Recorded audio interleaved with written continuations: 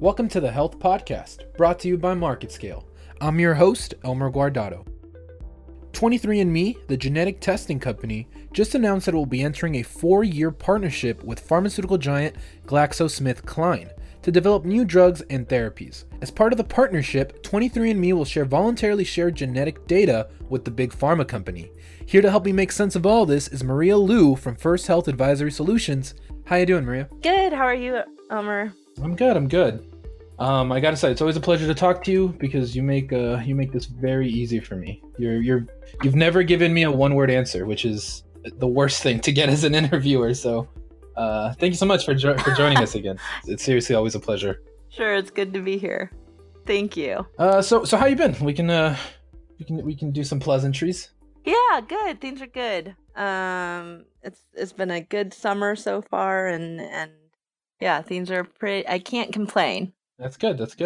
So the main thing we're going to talk about today is something that's come up in the news recently. It's kind of a phenomenon in pop culture right now, right? 23andMe. What are before we even get into, any of the potential controversy or whatever, how do you feel about 23andMe when you first heard about it? Do you remember, I feel like there used to be like Ancestry.com and other things, but I feel like 23andMe really got popularized kind of out of nowhere. Yeah, 23andMe really found their niche in not only giving you the your ancestry and ethnicity breakdown and your profile there, but also your health information that you might not know about. So I first heard about 23andMe a few years ago when they were pretty small and not hugely developed yet. And a good friend of mine had sent in his sample and was very excited about it and was trying to convince the rest of us that we should do the same. So I looked into the company, and I have to admit it's really appealing, and what they give you in return for your money and a spit sample is pretty tempting, I have to say. So it's a home DNA testing company, and they will tell you your ethnicity breakout, similar to Ancestry.com, but they also tell you your genetic health risks to certain diseases and whether or not you have carrier status for some genetic diseases, whether you have genetic markers for those. So yeah, it's definitely interesting. And they've only grown since I first heard about it, and they have now somewhere estimated to be around 5 million customers. So. Oh wow. Yeah. And the interesting thing about their model, which kind of surprises me how much they've succeeded, is this is kind of a one-time thing, right? Like you're not trying to retain these customers necessarily. So that's kind of an interesting thing, that it is good in the sense that like you just shared, like it's one of those things that you share with people and it's like, oh cool, like maybe I'll try it as well. But it is interesting how fast they've grown, considering they don't, they're not trying to do a subscription, they're not providing a service, a long-term service. So that's just fascinating. It really is it's crazy how big they've gotten, and I think that's probably just because they mastered the thing that I think a lot of people in the tech industry are still trying to master, whereas just like streamlining the user experience and interface, I think they've made that really easy for people. Yeah. So their product is definitely appealing too, right? For not that much money. I think their kits start somewhere around $100. For something like $140, you can get your health and genetic ethnic profile. Like I mean, it's relatively inexpensive, but you're right in that it's a one-time service. Oh, by the way, so I'm looking at their prices right now, and it's even cheaper than that. Yeah. It's $70 for the Ancestry and a little over $100 for health and Ancestry. And it's for anyone that is still tempted to use it. The friend of mine who had first introduced me to it said, during Black Friday, day after Thanksgiving shopping, they usually discount it even further. So little tidbit in case anyone wants to try them out. There it is. So, I mean, I think generally it's a good thing that people are having this kind of access. But there is some controversy with this service. They have a new partnership, which we'll get to. But even before then, once it started going around that they might be saving all your information and selling it, and this became a big concern, right? And especially if you're looking at the if you get the health package, they basically have a version of medical records. So as someone in that industry, I guess, how do you feel about that? Yeah, so one of the things that you had mentioned was that it's a one-time service fee essentially, and they're not going to get repeat customers. So the real question there becomes, how is a company going to, you know, sustain itself well after majority of your market share has really bought that one-time package and is not looking to maybe buy an additional package because they already have all the information they want. That little they've tested out that niche, and they feel good about the results, and then they move on with their life, right? So what is interesting is that they have found a way to really monetize some of that information that they save. And if you look at their privacy statement, it becomes clear that they always kind of intended to take that aggregate data and then potentially perhaps sell it, which is kind of that new partnership that you mentioned. So I think they've found a way to monetize it. It's a brilliant strategy for the company, and hopefully it'll do some good. But I think consumers need to understand where the risks are for themselves. Right. And I'm obviously not in the medical industry, but as someone who thinks about, who his whole work is online, and everything I do is some kind of digital media, I've kind of just given up with those fears in a way, like the fears of like my Yes. information is online. At this point, I've Yes. just you know really thrown in the towel and been like, well, this is it. This is my life now.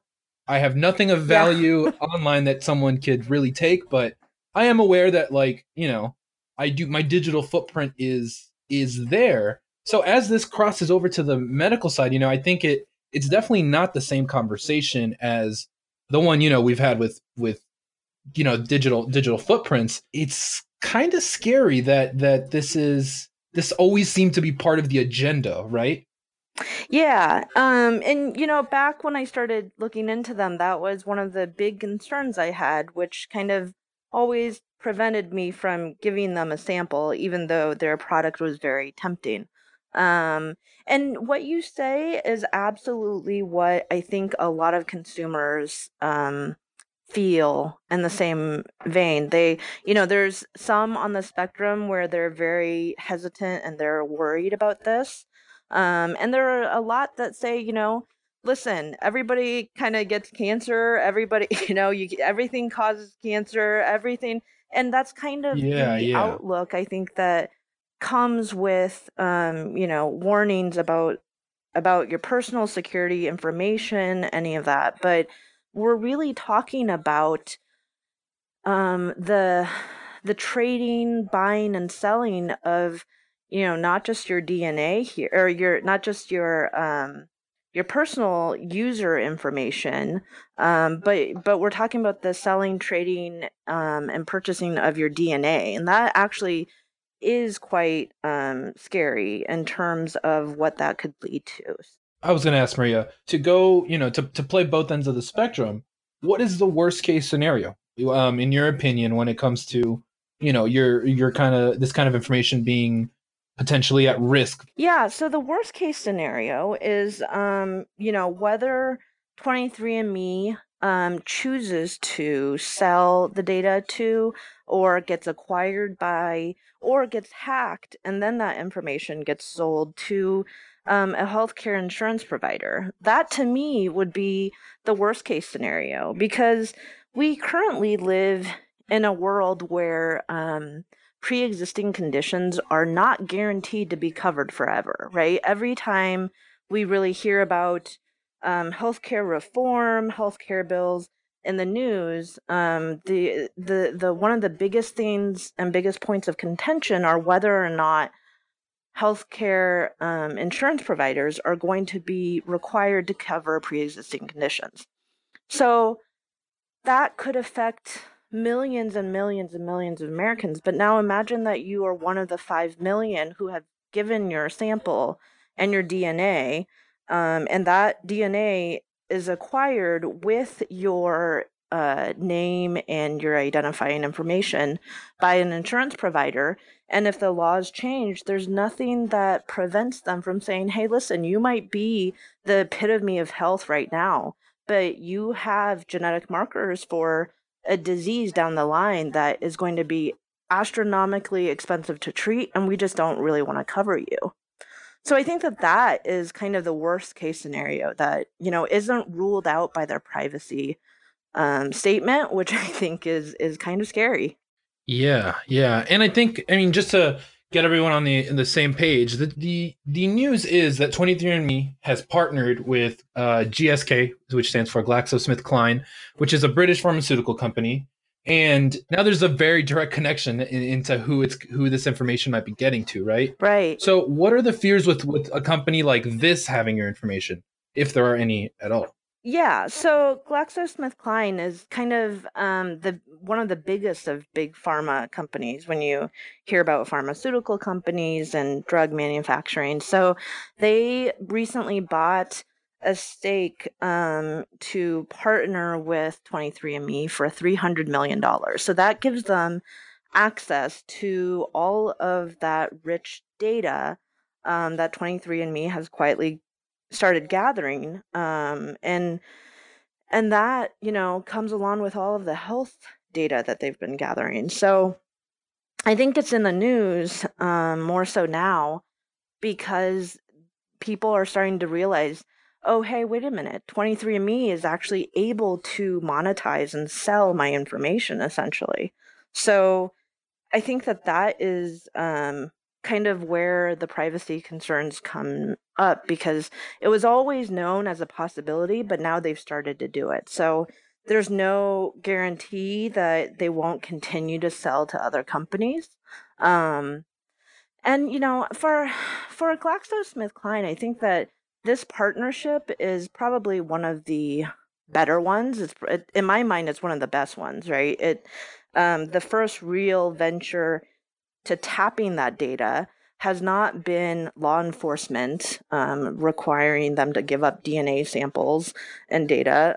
It hasn't been health insurance industries. It really is a company where, for better or worse, they're trying to solve the issues of disease and provide treatment and new medicine that isn't there yet. So I think that it's you know a, a sword with two edges, right? You on one hand, it can do an immense amount of good, and on the other hand, it opens the door, so to speak, to some things that might be scary if your data is up for sale. Yeah, and I think the other big fear is like we mentioned I mentioned like the idea of the spectrum and of good and bad, and I think the scary thing is that we don't even know where in the spectrum it could Yeah.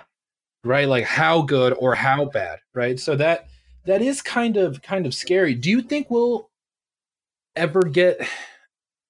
I mean, I feel like information like this takes a long time to do anything meaningful with, right? So, do you think there'll be any direct consequences or not even consequences because of the negative connotation, but I guess like results or outcomes to, this partnership? Do you think it'll be a long time before we ever even know if this landed anywhere on the spectrum? I think it's going to be here a lot sooner than we would actually expect, because you have to remember that the $300 million GlaxoSmithKline invested in 23andMe is only good for 4 years. So they have, yeah, they have access. So they believe that, the investment of $300 million was worth it for 4 years. So what they do in the next 4 years will be very telling with that data. So they now 23andMe didn't sell. It's not clear how much they sold. I believe it's just the data sets. But they didn't sell any piece of the company off to GlaxoSmithKline. So that really opens the possibility that, they could go after other companies, other insurance providers. They could really monetize this in a number of ways and fashions, right? It doesn't mean that they only will sell to GlaxoSmithKline. So I think that it just opens the door. And I think that is where, if you have given your information to 23andMe, I think it's very important you stay on top of making sure you follow the changes that come out. Yeah. And it's kind of unfortunate, right? If you just did this casually without thinking, and now this is going to be looming over your head for the rest of your life, basically. Yeah. But it's kind of interesting too from the GSK side, because it was such a huge investment that you got to imagine they must have a plan, right? With if they're going to invest that heavily. So yeah, for sure. I could really see this going, a million different ways. Yeah, it's exciting because 300 million to you or I is absolutely an astronomical number. But when we look at it in the grand scheme of things, the cost of developing a new drug, bringing it to market with FDA approval, is estimated to be between 4 to 12 billion. So for 300 million, they essentially bought a treasure trove of information and DNA that could help them, not just find one new drug or treatment, but potentially multiples, and then they can monetize that and bring that to market, and then it becomes very cost effective for them, right? So it's definitely interesting to see where this plays out, but I think, if you happen to be one of the 5 million Americans that have given your information to 23andMe, it's very critical that you follow the news, because, right now the opt-in, opt-out could very well change, where they quietly take that out and start trading and selling that information without, the nice opt-out features that they give you. So I think staying on top of the information and what changes in the future with privacy and all of that with 23andMe is definitely something I would be concerned with if I had participated. Well, Maria, again, it's always a pleasure. Thank you so much for joining us. Thanks. It was so fun as always, Elmer. I appreciate it. Thank you for listening to today's podcast. If you'd like to find out more or listen to previous episodes, you can go to marketscale.com/industries and subscribe to articles, podcasts, and video content for your favorite industries. I'm your host, Elmer Guardado. Have a good day.